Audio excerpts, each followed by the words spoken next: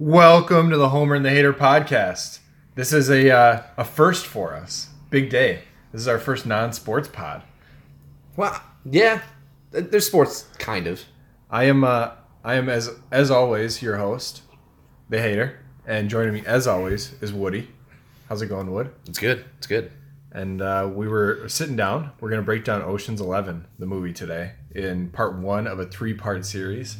And we were thinking about doing Ocean's pods. And I sat down and I asked you, Woody, we got 2. Do you think we need one more? And I think we needed one more. Yeah. And we brought in Les. Les, how's it going? Good. Happy to be here. Yeah. Very excited. Yeah, first 3-person pod too. We're breaking a lot of ground. This is definitely some ribbon cutting, groundbreaking stuff here. We wanted to do something else aside from just your typical sports. We do potpourri sometimes, but we wanted to break down one of my probably top favorite movies. Woody, it's up there for you. If we're going favorite. So favorite and best are 2 different categories. Favorite movie not featuring a robot or like Mark Wahlberg fighting a robot. So all Transformer movies are off the table. Is what you're trying to tell me? Yeah. In that case, it's definitely top 3. We have a list of topics. We're gonna go over some acting categories here for the Oceans. We're gonna talk some of the quotes. But yeah, Ocean's 11. It's a heist movie. Mm-hmm. I know that there's this one moment in there that kind of caught me off guard as we were rewatching this, and it's a quote from Julia Roberts, and between her and Clooney, it's like he goes, "Does he make you laugh?" And she goes, "He doesn't make me cry." And then I was thinking, but no one laughs in this entire movie. None of the characters are laughing at all in this film, but it is pretty funny. Yeah. Do they really not laugh? I can't think of one moment I was watching. I can't think of one moment where there's a laugh. Rusty has a hard smirk, Brad Pitt's character, late in the movie, but most of the humor is very dry. Are we keeping it to all the 11 plus Roberts plus Andy Garcia? That's the only that does because yes. Well, are there other characters that there's not there's one reoccurring character that does laugh. Topher Grace. Oh yeah, he laughs when they're walking into the casino or the nightclub thing, trying to explain. But I gotta talk to, is it Barry? So I gotta talk to my manager Barry, and he's like, "Oh yeah." It's like, well, actually, they're both named Barry. Yeah, he goes, "You mean my business manager?" And he's like, "Oh, actually, they're both named Barry." Yeah, it's like, how many managers does this guy have? He did ask him if he would bring his shirt back to Ted Nugent. And I think that does get a little chuckle out of Brad. That's the one I'm thinking of. That's where it's like a smirk turning into almost like a laugh, but it's like such a dry moment. Yeah. Bernie Mac doesn't laugh at all? Definitely not, no. Oh, man. That's pretty nuts. Going back to the Topher Grace thing, this is my first question. So they are set to knock off 3 casinos, all owned by the same person. And all the money is stored in the same vault, which I almost can't possibly be true. It seems like an odd premise for they're gonna house all the money for 3 casinos in one place. I think that what it was he happened to own all 3, showing how rich he is or wealthy he is. But we just so happened to be focusing on MGM Grand, where the boxing match was being held, and so that had to kick it up to 160 million. And they need a big crew to do it. And from what I can understand based on the movie is there are 3 main guys that are in on a lot of heists together, and it's Clooney, Pitt, and then the older guy. Because Saul seems to know them the best and have been on the most jobs with those 2. It almost feels like Saul is like a hybrid Danny Ocean, Rusty Ryan, when to their Damon. So if how Damon is the young up and comer, Saul was in his prime. And Danny Ocean and Rusty Ryan. I don't know why I called Clooney and Pitt by their character names, but I just called Damon. But Damon. Linus. I'm still probably going to call him Damon throughout the whole pod. But yeah, Linus / Matt Damon. I feel like that's kind of the role they played because they always have to pitch Saul to come back. Yeah. Yeah, and so Clooney is just fresh out of jail because he was arrested for stealing Incan matrimonial head masks. Ooh, nice. My question is, why didn't he cut Rusty in on that? Why was Rusty not a part of that heist? I think Rusty was a part of that heist. I think Clooney took the fall for it. Okay, so he went down for the masks. Well, you remember when they're playing the poker game, And he shows up. and he shows up and he goes, "Is there any money in them?" And I think one of Joshua Jackson says, "Is there any money in that?" Yeah. And Brad Pitt goes, "There is, but if you can't get caught or whatever." I just got if you can move them. Yeah, if you can move them. Yeah. And I bet that's kind of what I was thinking too. I feel like they're in on it, and Pitt realized, listen, we got to cut bait. This isn't going to work. I don't think we have the transportation. And Danny Ocean's like, no, like this will work. Trust me.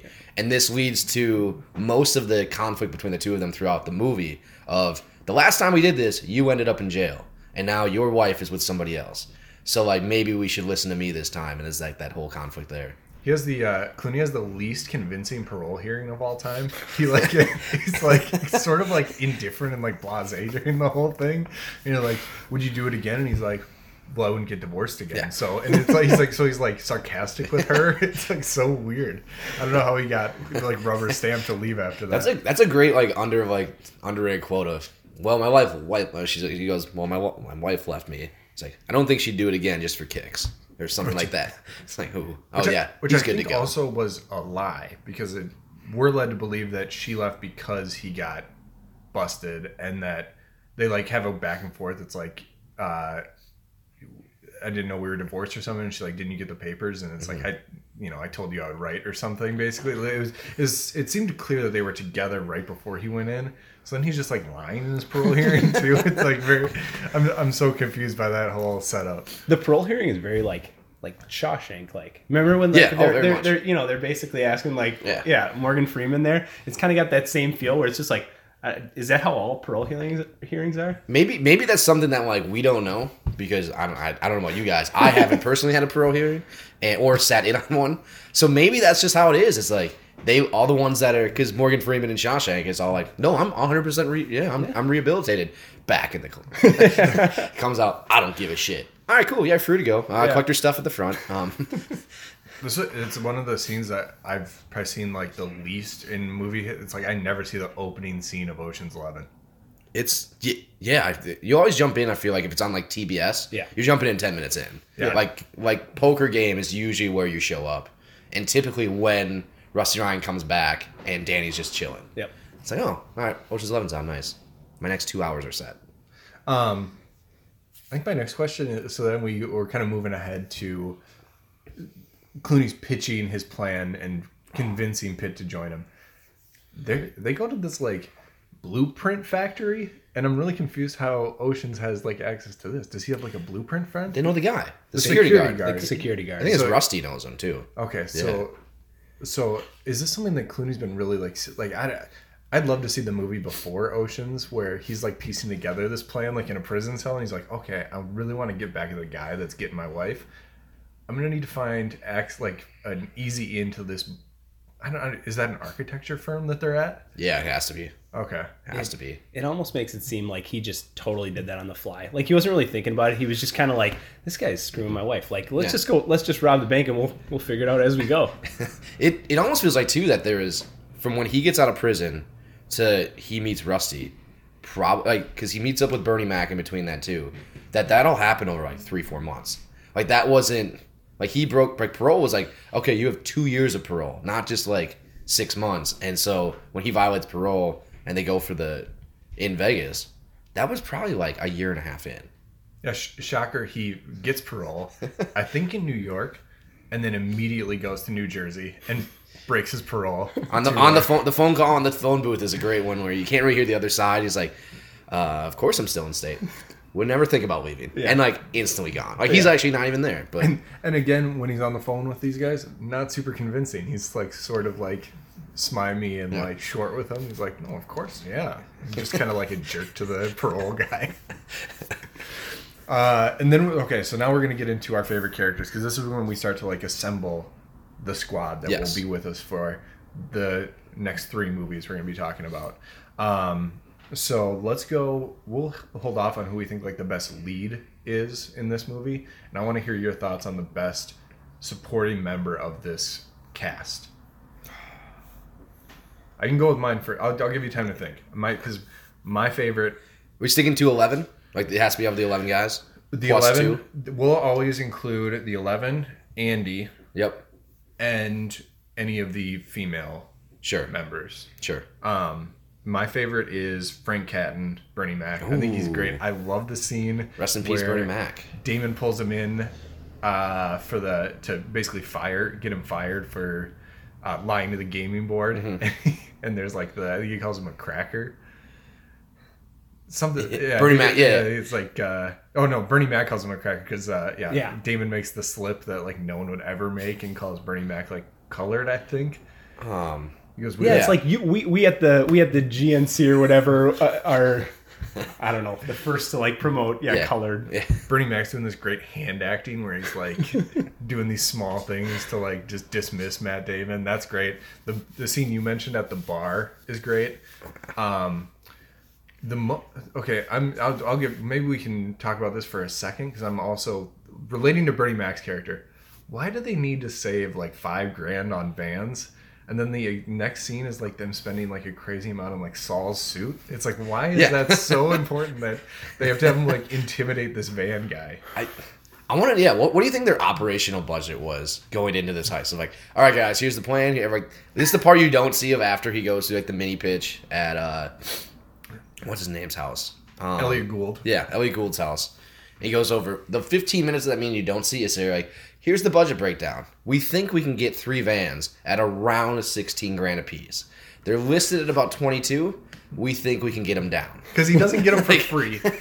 He buys them. He cuts the price by like $2,000 a van, or like $2,500. I think a van is what he knocks it down. 16 each. What's the point? I don't. Yeah. Which the part that makes that moment great for me for Bernie Mac is like he's doing this entire scene where he's like physically threatening this guy, but he's talking strictly about like hand lotion that he's using.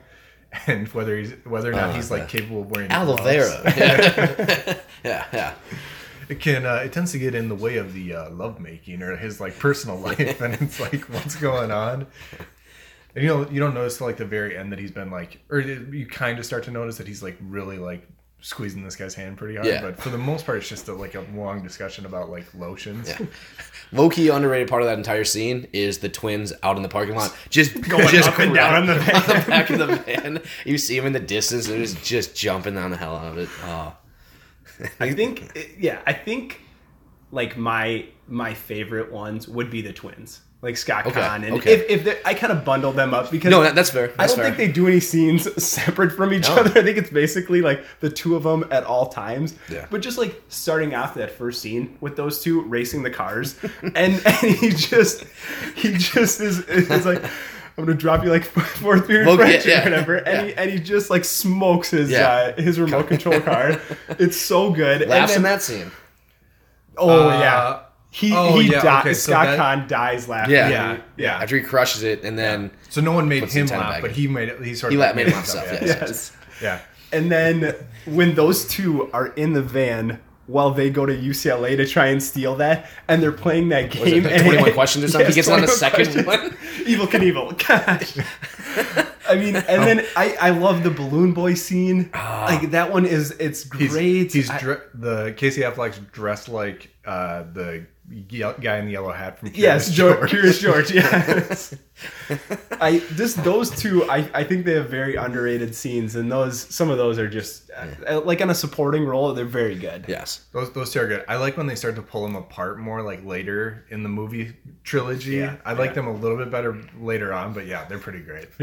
Jumping way ahead, and we'll probably cover this too on 13 was I think their best interaction. Like it shows like the whole like coming like full circle of he completes the earthquake in the drill, and Scott Conn's like, hey, good job on that. Like that, you did well. Like, yep, that's why they asked me to do it. Like that's like the best part. Like their relationship is great. That's me trying to throw you an olive branch and you just slapping it away. I love the throwaway moment when they're at the party, or not the party, but like the big pitch with everyone at Elliot Gould's place, and they're just out having drinks, and Scott Conn is pitching Saul and like, hey, have you ever been to Salt Lake City? And it's just like you really dig Provo. He's just like making small talk with him. I love that. The twins are good. Yeah. I think mine has to be. Wait, are you going to be doubling up? Or are you going off the board? I'm off the board. Okay, the name has not been mentioned yet. Correct. Okay. And I don't know why. I don't know how we made it through 15 minutes. I have a prediction for you. I have a prediction. I think it's got to be the same one. Are you going Cheadle? Oh, yeah. Basher all the way. Basher. Yeah, definitely got to be Basher. I want to say, other than like wide shots, all 11 are in the same picture scenes, he probably only has 4 or 5 individual Cheadle plus 1 or 2 other guy scenes. Best one is his own individual robbery. Best is the British accent that he tried, knew was bad, everyone else knew was bad, everyone thought because it's so funny how bad it is, you have to keep it. And so like it's just an understanding across the board that this is not a good British accent. There are 2 moments in this movie that, like, watching it like closely, I had never really noticed before, but there are 2 moments that he has a moment with his accent. Yep. And then I think Chen has a moment where he's speaking in Chinese, and both times both guys are like really frustrated that the other guys aren't understanding what they're saying, even though one is speaking in a different language. And then Basher's like, after the sewer like blows up on him, he like comes back and he's doing like the. So unless we intend to do this job in Reno, we're in Barney. Yeah, the whole bit, and it's like, and everyone's just like staring at him. Barney trouble. Yeah, he gets pissed at him. But the whole time Rusty Ryan just totally, like, I'll explain it later. Like, just totally gets same thing. Like Rusty Ryan also knows Chinese. Yeah, but like low key, and somehow Chen understands English but can't speak it. Yeah, okay. It's one of those great, like, kind of like what's that World War II Valkyrie? No. What's the one with Tom Cruise where he plays the dude that tries to kill Hitler? Yeah, Valkyrie. Yeah, where it starts in German and then like transitions into English so like we can understand it. It's kind of like that great thing of like, no, I think they might be talking in Chinese here, but if they are, this is a really stupid filler 20-second scene. So we're just gonna have Brad Pitt talking English. Yeah, Chen a lot of times doesn't even speak. He'll be doing like hand signs as he speaks. It's like it's not even clear if he's speaking full sentences in Chinese. When they're first giving like the full like here's how we're gonna break in at the house. Yeah, he's always like doing that. Like, what if we like go under? And it's like, no, we can't do that. Yeah. Forgot about the going under part. Yeah, the cutting it off. Yeah. Is your favorite scene what's your favorite scene with Cheadle? Favorite scene with Cheadle has to be the robbery after when Pitt's coming over to like as like the fake investigator guy and like freeing him up, and it's like just the whole like interaction of that still happens today, I'm sure, so many times. Of just somebody looks the part, comes in, tells you to go find a guy, like go find Reynolds or something. Yeah, go find Johnson. Who? Just find him, will you? It's like, oh, it's like how fast can you fix something up with the stuff I just gave you? Done. And then they're just like running out of like this walk away from the scene of a crime. They start laughing. Yeah, they start laughing. As they walk away. Cheadle starts laughing. Yeah. Didn't she see that shit coming or something? Like, oh man, it's that scene alone carries it, as well as kind of he has like one scene in each movie that stands out to me where it's like just kind of like a Bogdanovich performance where it just jacks up 30 points in the game 3. And helps the fucking Pacers come back 17 down. Where it's like, god damn it. I think him coming in just like completely drenched or like that soaked and throwing his shirt on the ground. That was probably the most memorable for me. I like that. Oh man, yeah. He's easily best supporting for me. I gotta say, if a pinch was an option, like the bomb they use, they should have just done that from the beginning. That seems like a great plan. He's like, well, there's this one other possibility where we could have this thing that would work like whenever we needed to. Okay, and also the pinch, which seems like it's very dangerous, seemed pretty easy to get. Like, they just basically, like, they walked into, like, UCLA with a full van and just were like, hey, we're good. Let's get out of here. I love the crack security guards on that, where it's like, Linus busts out the window and they realize he's missing, and then they just like follow him onto this like rooftop. They're not like, he's going out the window, let's go down here and like get him. They're like, all right, we'll wander out here on this like unsafe ledge. The pinch seemed just that pinch scene seemed way too easy. I love Cheadle too when he's activating the pinch and he like covers his that's also like a great like non-speaking scene. He's about to click it and then it's like just puts his hand in front of his crotch and kind of like he's pretty sure nothing's gonna happen, but he's like, what can hurt if I might as well throw my hand in front of this, even though that's not how radiation works. But because I think the original idea I never watched the original Ocean's 11 with like Sinatra, but I just wikied the plot of it like last night just to hopefully be able to reference it. I think that like their original plan was the like a throwback, like honoring the first one, where like we're gonna set a bunch of bombs and it's gonna kill the power, and then we're gonna divert the generator power to the vault. We're gonna get in the vault, take all the money, and then that's how. So that's the original movie. The original movie is they kill the power, they get in the vault, steal it. The Sammy Davis Jr., who is the Frank Catton of the group. Joey Mack pretty much plays that, which is weird. The one black guy, plays the one black guy, but he like got a job with sanitation, and they just threw all the money into garbage cans or like into the dumpster, and then he picked it up the next day. That was like how they did the first movie. So I think that was like, but in the first movie they don't complete the heist; they get caught. So like they never end up with the money because then which is weird. So I think that was like them like saying like that movie kind of sucked and ended weird. We should probably make it better, and then they included the pinch.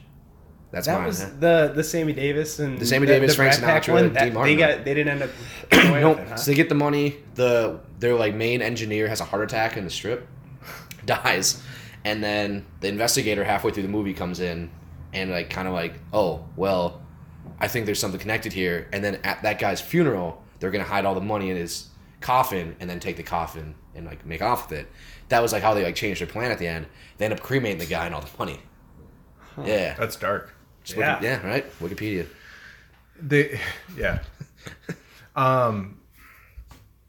Okay, so that's our supporting characters.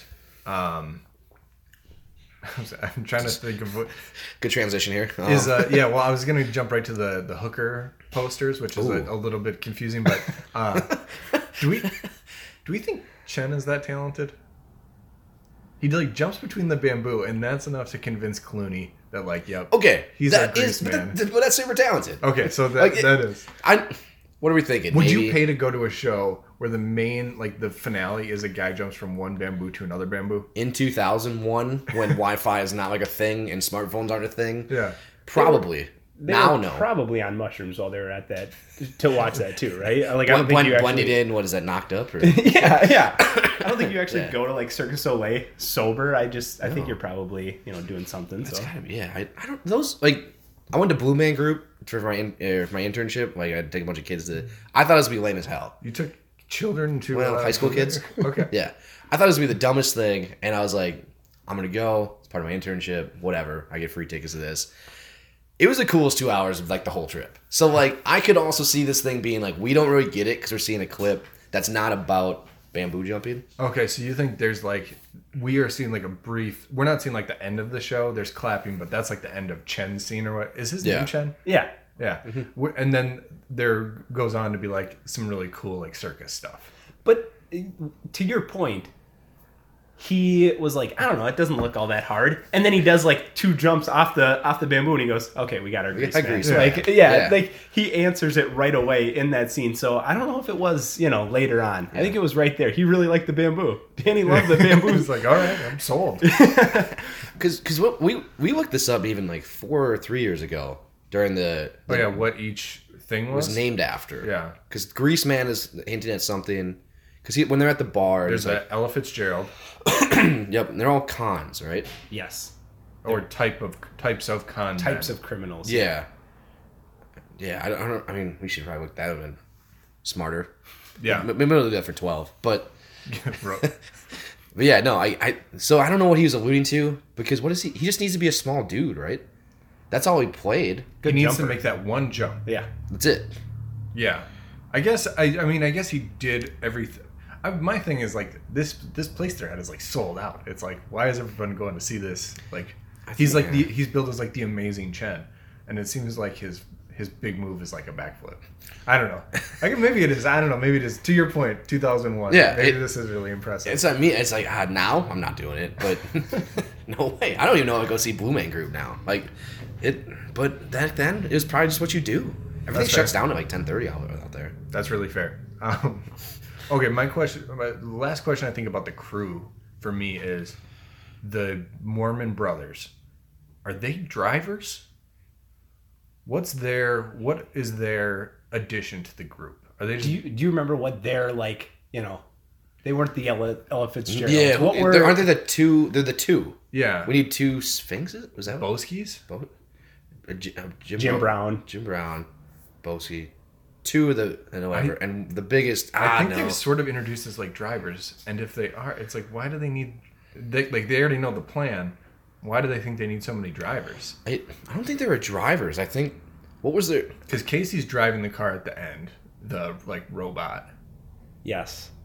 They're introduced. One is driving a monster truck, and the other is driving like a toy car. So that kind of like wheelmen. But like they also are like the guys that are like the rodeo clowns and distractions. They're just like muscles. They're just maybe you just need two extra bodies that are willing to like do random odds and ends, and that's what they're there for. Yeah. And they're willing to do it. I mean, yeah. Which is weird that it's two Mormons that are willing to do that. I feel like that goes heavily against the religion, in which case just give up on the Mormon thing. Like, that's cool too. Do whatever you want to do. I'm not telling you what to believe in, but I feel like that's really against like their belief system to like rob casinos and trick people and deceive people. But maybe not. Maybe that plays into it. Why it's even more funny. Yeah. Yeah. That's it just seems a little odd, but so they are the two Jethros. Okay. Which is apparently a reference to the Beverly Hillbillies. This makes more sense. So they need two like rednecks apparently. Yeah, so you just need two like rodeo clowns to go out there and like exactly. Balloon Boy. just to be our idiots out there and just like can't have like Brad Pitt, like this gorgeous looking guy, you know what I mean, like going to do these things. Like, and we need a couple of guys that look like normal dudes. Couple rougher guys that have ties to the end. Yeah, that makes sense. I think we can talk about maybe our favorite quotes here, but hinting ahead to a pod, I think my favorite quote comes from 13, and it's Casey Affleck when he says they say they need, or no, well, Scott Conn repeating it, but he goes, they say they need their roses and their bread too. When he's like, Casey is like working the picket lines. That's why those characters, for me, those characters get a lot better. I just love those guys like Casey in 13. Do you think, why wasn't Scott Conn's character played by Ben Affleck? He's in the circle with these guys, with Matt Damon, Casey. There's a part for two brothers. One is played by Casey. Do you think he was offered it and turned it down? No way he was offered that small of a role. Because like what was Ocean? Was Ocean's 2001? Yes. So he would have been. I mean, so 2000. So that's Armageddon. He comes off Armageddon.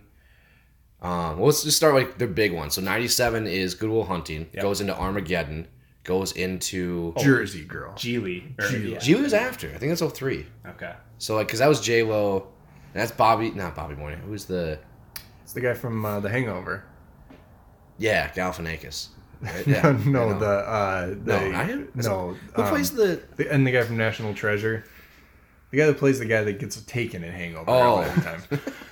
I was thinking more to like the SNL skit they do with Fred Armisen, where they're like filming the scene in like the mental hospital or whatever. I don't know what the setting was, but and Armisen keeps screwing the bit up, and Affleck keeps like slightly breaking character. Do you think Casey and Ben look anything alike? I think a little bit. Not. I mean, see, I don't think they look anything alike. I think when Ben isn't like pudgy. Batman. Oh yeah. But he's gonna be pudgy back tattoo guy the rest of his life now. I feel like he holds a lot of like salt. Like he has a lot of like water weight when he's like not toned. Whereas Casey does not hold, like he's a very thin guy. Yeah. I just feel like it would be like hard to convince people that that they're brothers in a movie. I think people go, no, those two are not brothers. They look nothing alike. Yeah. They do not play brothers in Good Will Hunting. They're friends. They're not brothers, right? Yes. Yeah. Okay. If anything, at best, they're half brothers. So Ben had Good Will Hunting in 97, yep. Armageddon in 98, yep. Shakespeare in Love 98. Oh yeah. I'm skipping a few that are like 200 Cigarettes. I've never heard of that movie in my life. Ben Affleck's more of like a weird drama kid than people think. Next podcast, 200 Cigarettes. Yeah. We have Dogma, Boiler Room. Boiler Room. Reindeer Games. Yeah, that was big. And then 2001 is Pearl Harbor. So there's got to be a conflict in there somewhere then. Yeah. Do you want the main lead in Pearl Harbor, or do you want to play your doofus brother's brother. Tough decision, but where we can't pay you. I don't know. I've always thought that was because it's like this is like the who's who of like leading men. Yeah. And this is a guy that's like clearly friends with all these guys, and he's not in any of these movies. Is he friends with all? Well, Damon. Just Damon. I think he has a pretty decent relationship with his brother. Yeah. Okay, so 2. And those guys apparently have a pretty good relationship with like Brad and do they? George. Maybe. I don't know. I always just kind of like pictured it as like kind of like a Brad, George, Cheadle group. Like if they're hanging out on set, right? We're painting this picture. And there's like 4 tables. Also, it was like Cheadle, Pitt, Clooney are at one. With like Soderbergh and cool executive producer that's just been on a lot of cool stuff. Like that's one table. Then you have the 2 brothers. Probably like weirdly Elliot Gould's at that table. Okay. Like just hanging out with them. Chen with translator. That's another table. And then it's just kind of like this weird mix of the rest of them. And Damon's like he is in the movie. Like, so I'm sitting next to super old Saul. I think they hate Saul, and Saul sits at his own table. Saul just doesn't sit at anybody's table. Yeah. Saul's just never there. He sits with Chen. I was just striking up a conversation with Chen small time. So, what are you up to these days, translator? I'm like, oh, I have to do one of these translator things now. Should we get into most replaceable? Ooh, I like this. Now that we sort of, I think we've touched on every one of the, I'll say like supporting. Yes. Who is your most replaceable character in this Ocean's? Ocean's 11, most replaceable. And again, we're now including Julia and Andy. Correct. So it's really 11 plus 2. Oh, man. Not in any order. I just think going backwards. Guys that I couldn't replace would be like Barney, George, Brad, Damon, Cheadle. Probably the twins. Those twins like play, or not, the brothers play really well together. Yeah, you can't replace your... Yeah. So now we're talking 2 old guys. Who's the technology guy? Tech guy? Radio Shack guy. He's like the guy from Monk, right? No, but he's like him. Is he a different guy? I think so. Yeah. He's not Monk, if that's what you're asking. And who's the last guy moving out? Chen? Yeah. You covered both old guys, right? Oh, yeah. There's a guy who... Yeah, both old guys. Yeah, the guy who owns the... So I had 7, so it's both old guys, Chen, and... I keep pointing this out. Why can't I do this? And then, the tech guy. Man, who do you bump? Probably Julia Roberts. I was going to say, yeah. That's my pick, too. Yeah. Julia Roberts is replaceable. If we want to keep it to 11, because I think Julia Roberts is also easily replaceable for that conversation. But if you want to say, out of the 11, who do you bump out? And I think those bottom 4 guys just don't have that big of a role. So, like, if you want to make it really tough on yourself, I would say Damon. You could have found somebody else. Yeah. It would have been a different spin. Damon, in the first one, I think is... The last 2, I think Damon becomes a bigger part. Because it becomes a much bigger actor. I think this was one of those, like, hey, do you want to be in one of those ensemble type movies where you're not the number 1 or 2 or 3 option? You might be the 4th, but you're probably looking at like 5, 6. Like, you're really in the middle here. And if this goes well, this is only going to help you. Like, you were in that movie. Yeah. This is probably we think this is a trilogy.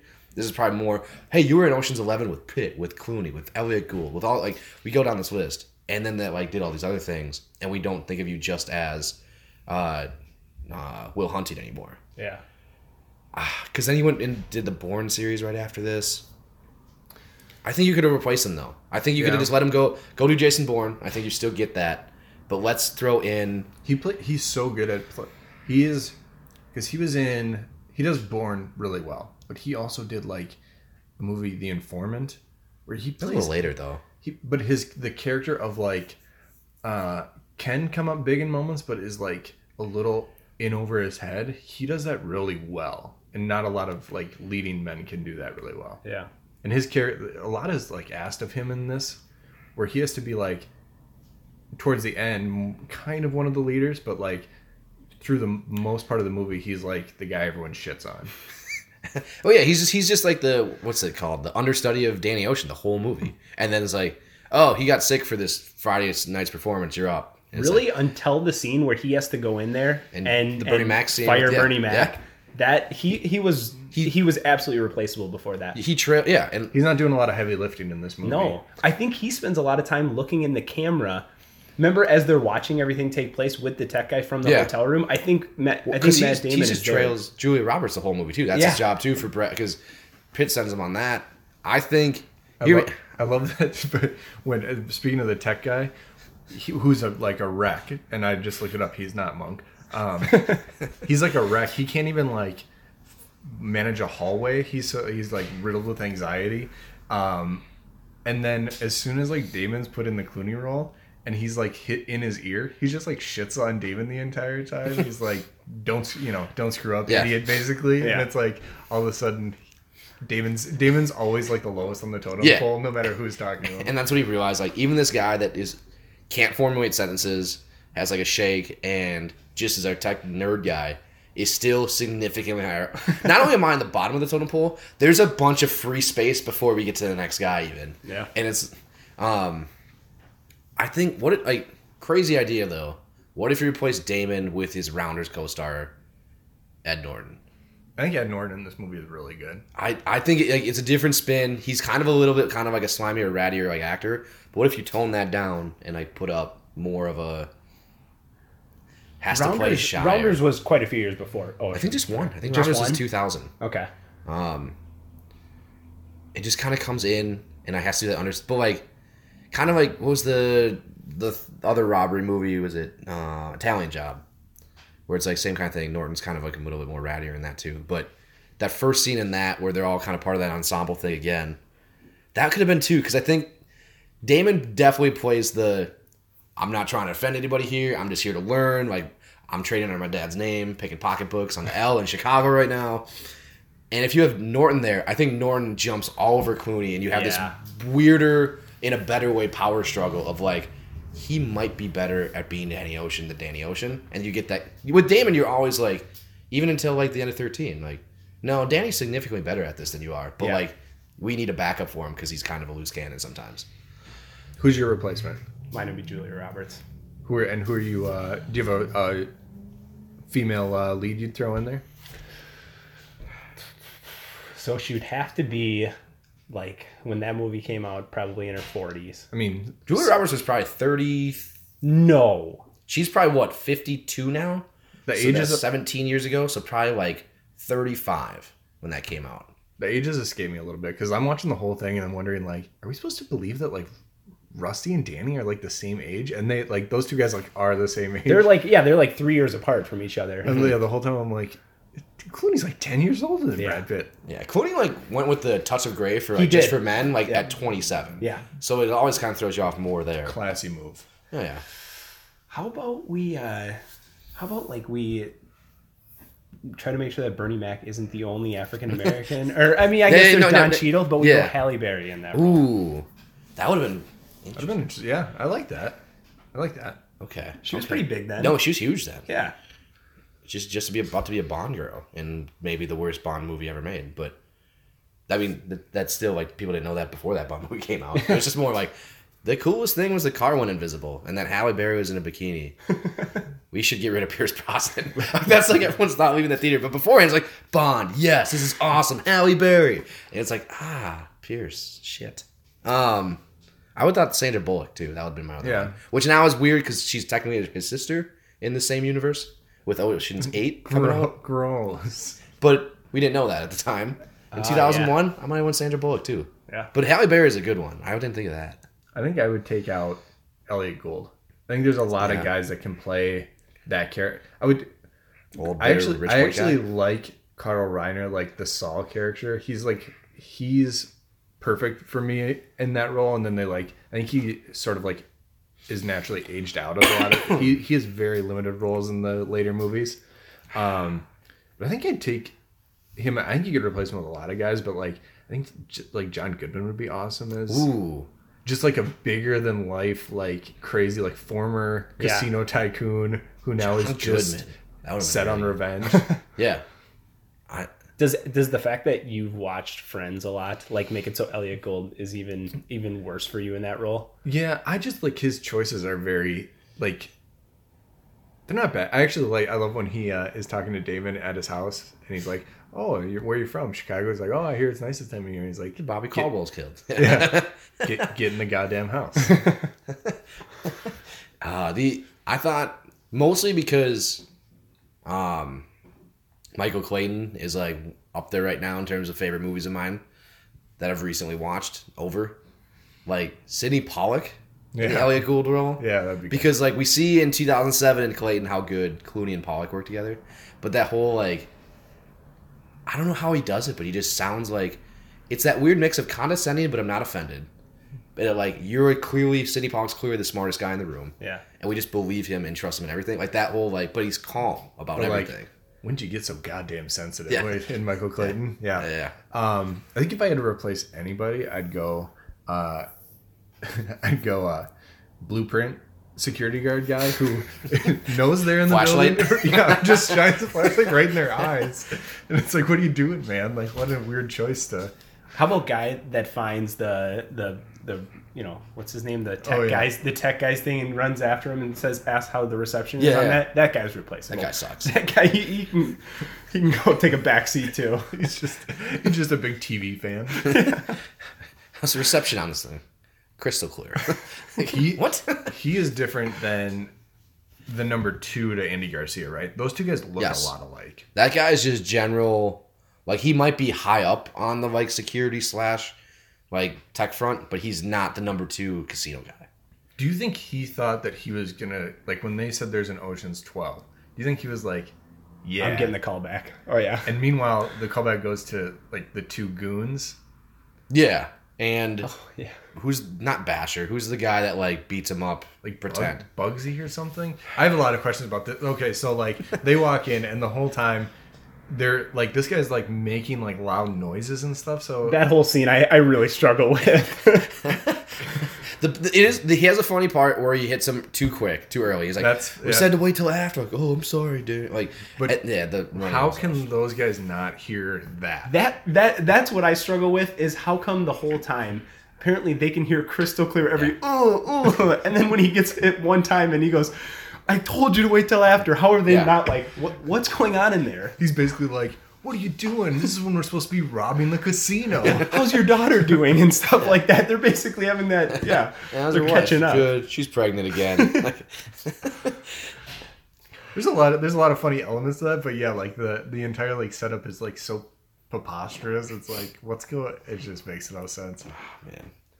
For this movie, who is your favorite lead? There's really only 2 options.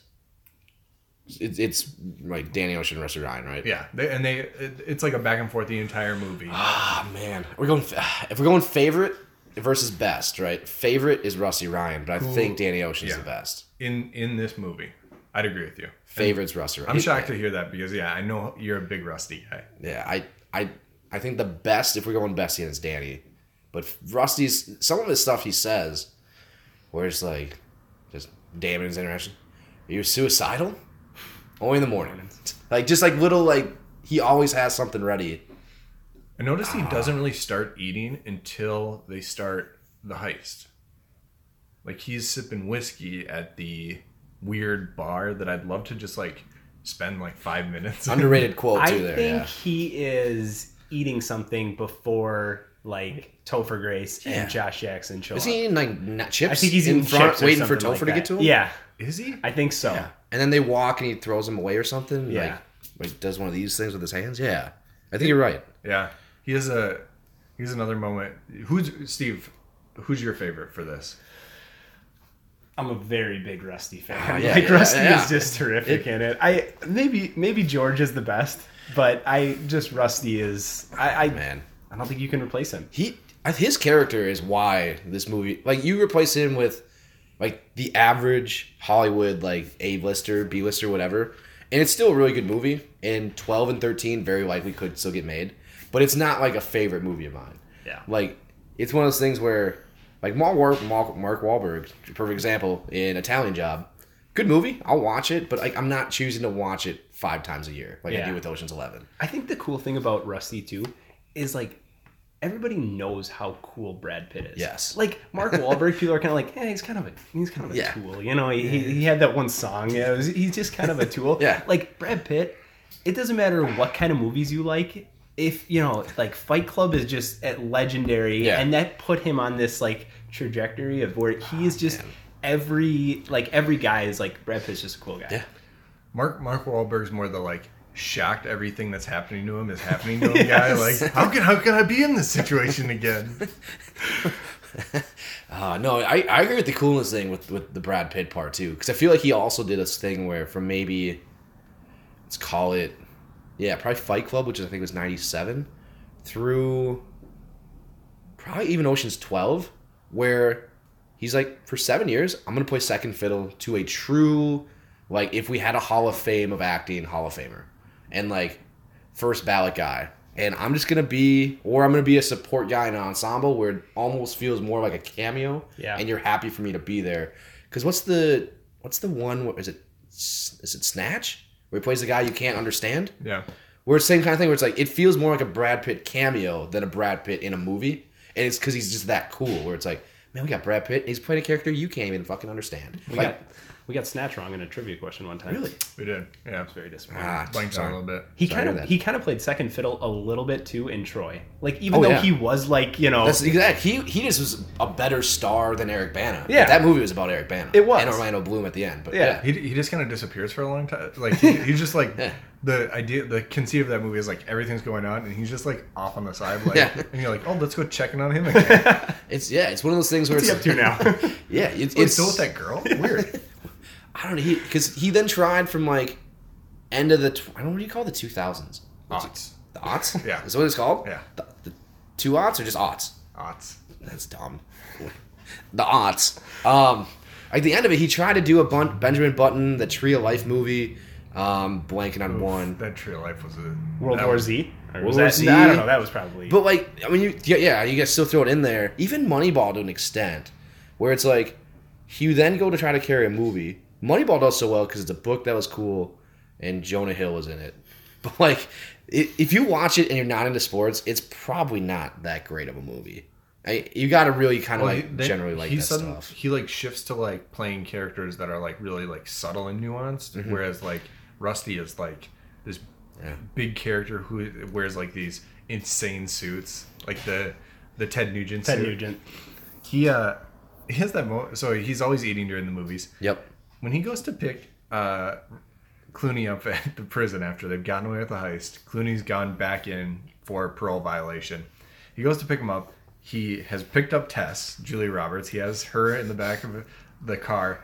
He's eating like a really like wet, it looks like a hamburger on like a pretzel bun. He's like halfway through it. When Clooney walks on it, it's like, why would he choose? Where did he get that? Did he get Tess something? She's just sitting like nicely in the back seat, and he's just like mashing like a Hardee's Jr. level. Having some stomach issues or some heartburn. Yeah, 20 minutes in, just like, oh, this is catching up with me.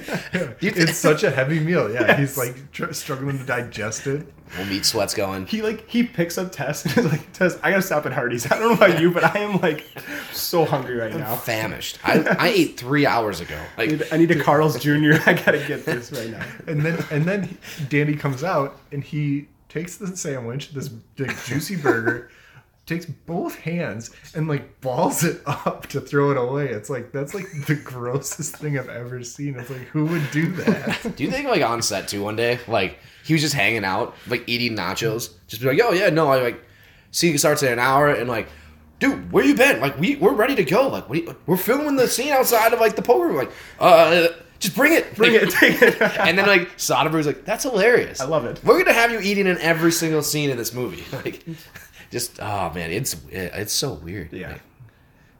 He also makes the choice as they're leaving the casino to like in the SWAT uniforms. He like flips his thing up because he has to wipe sweat, and it's like you can't just sweat until they get in the car. It's like they probably have you on like some camera somewhere. It's just he makes a lot of very interesting choices. Oh man! Little did we know in Ocean's 12, the reason that they ended up getting caught was because he flipped up his thing. Yeah, like that's what it should be. Garcia's like, wow, we had no idea until Or it's like he's calling him from inside the casino unnecessary. Like there's no staying at your hotel. There's no part of the plan that then he like Tess finds him in like 10 seconds. Yeah. Oh man, like it ties into 11. It's more like 11.5, but it also we'll cover it in 12 for sure too.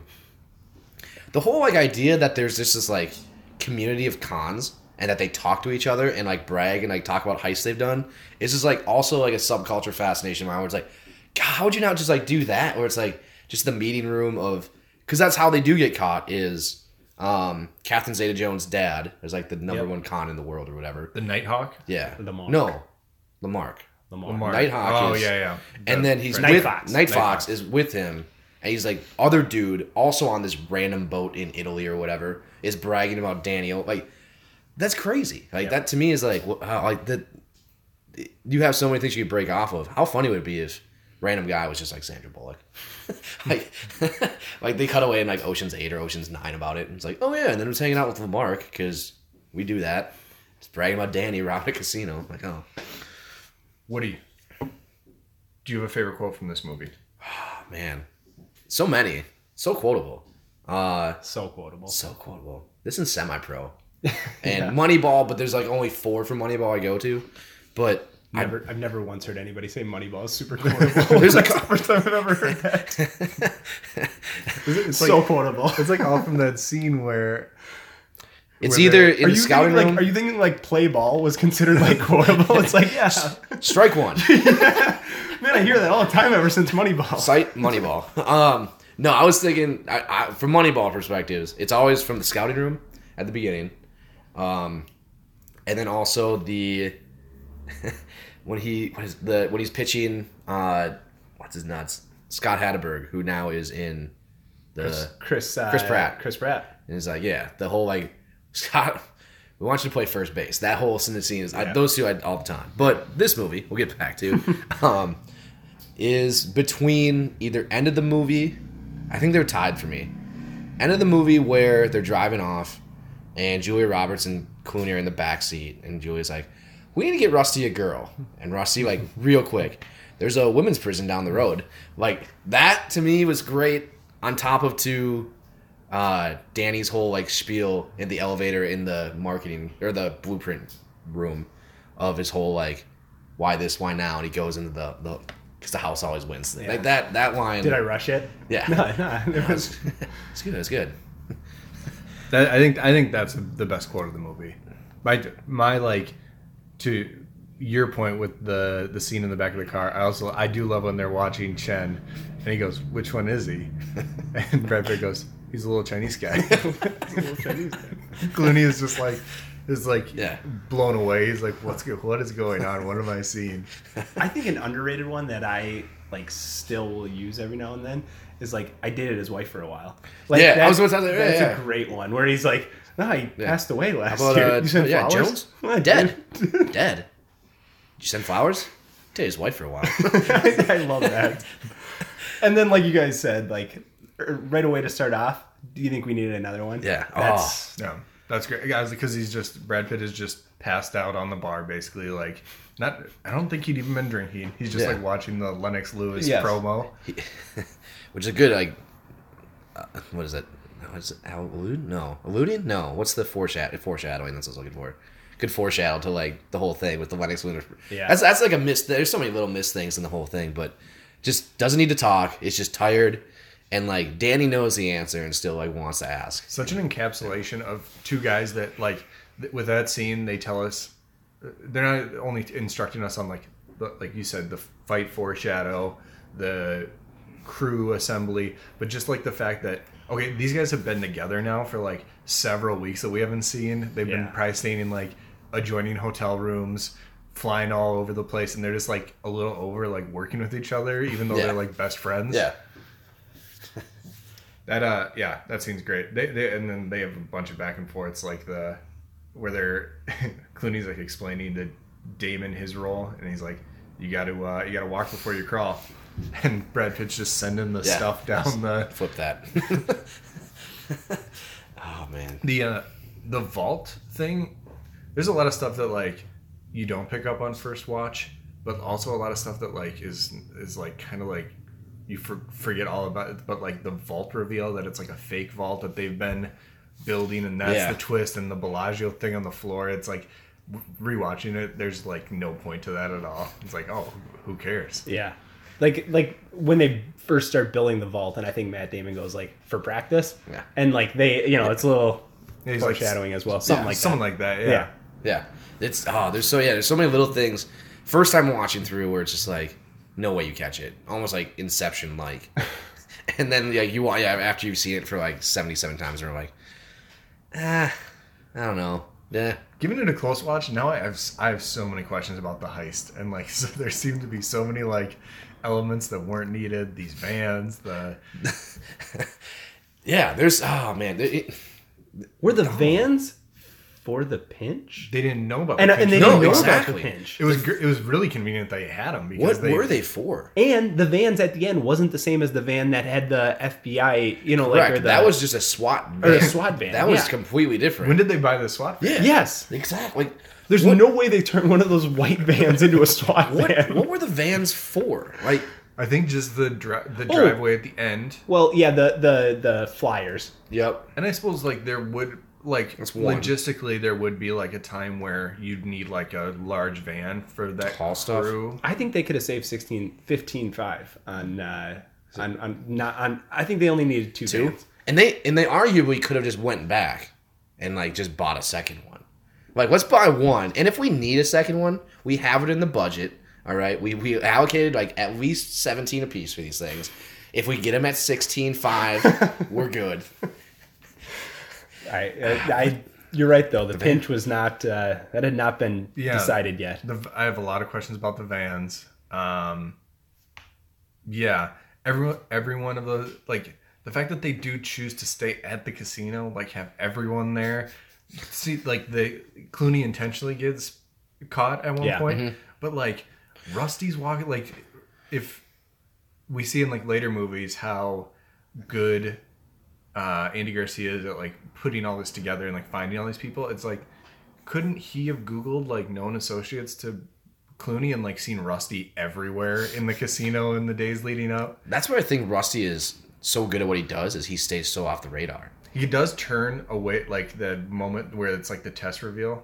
Damon also goes like, when he's following Tessa, he goes, "This is the best part of my day." Yeah. And it's Julia Roberts in like it's like she's in like a Hillary Clinton like pantsuit walking down the stairs, and it's like, pantsuit or is it red dress? It's like it's like a collared top, and it's like it's a very conservative look, and it's like I don't get someone being like, this part right here where she comes down the stairs is like amazing. That's part of my replaceable. Like I don't see Julia Roberts and go like, best part of my day right there. We came off her, because we're when was Pretty Woman? 94? Oh, that's got to be like 95? Yeah, like so. Yeah, exactly. We're like 10 years after that. At that point, it was America's Sweethearts and The Mexican. Right, that was like Runaway Bride. That was 90. That's got to be 96, 97 too. You think?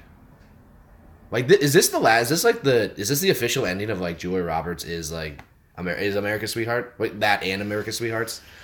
Probably. When was Aaron Brockovich? 2002, okay. I want to say. So I would bet like that little area. Like this was this like the movie that kicked off my like farewell tour? Yeah. Of like Brockovich, this, and maybe one other. That's because then she comes back. Like you could argue, Ocean's 12 was maybe the last relevant movie that she played a decently big role in. Her role. What has she done lately in the last 15 years? I think she just did a movie with Owen Wilson that was pretty bad. So oh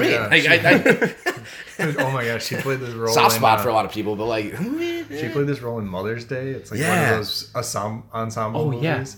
Yeah. Her role is like clinically insane. She's wearing like this wig that's like way out there. Wait, are we talking about? It's not on Valentine's Day. She's also in Valentine's Day. Which is a very similar movie. Yeah. She plays like a mogul, like a QVC mogul or something. No, she plays the soldier coming back to see her son. Correct, and Bradley Cooper gives her and she thinks he's hitting on him, and Yeah. Bradley Cooper's going back to see the quarterback. Yeah, I'm talking about Mother's Day. I did not see Was Mother's she the Day. only one that was in both of those day movies? There's been a few days movies, though. Yeah, there's New Year's Day with Taylor Swift. Is that New Year's Day or is that Valentine's Day? That's Valentine's Day again. Really? New Year's Day is with, I want to say, like Shia LaBeouf playing a hunchback dude. This has happened before. And Taylor Lautner playing like... They have a hunchback in that movie? Yeah, it's super weird. Shia, we're going to need you to play a hunchback, okay? I got it. I was trying to look for one of these roles anyways. I'm trying to still get away from Even Stevens. It's insane. I was also with Julia Roberts and the like logistics thing. I don't get so Andy Garcia doesn't kiss her because like everyone's watching in the casino, and then they go to the fight together. They have dinner like every night. It seems like together. It's like I don't get the rules of that relationship. Most people can put two and two together and go, I think they're dating. Like, it's also too like when she goes to like watch Andy Garcia in the hallway, like pretty much say like, would you give up Tess or whatever? She just goes to a random room. Like that room is nothing special. Maybe like a generic suite room, like with more space.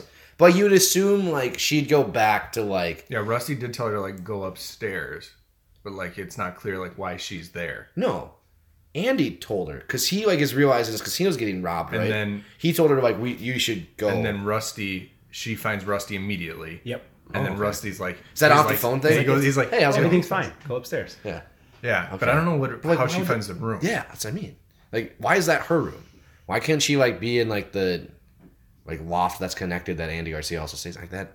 That to me was a little weird too. Yeah. Also, it's kind of interesting. Like the two that are the most in the loop are Clooney and Pitt on this whole. I would argue those are the only two that know everything. There are like several circles to like how much you need to know. I Yeah. think Elliot Gould is like The next ring.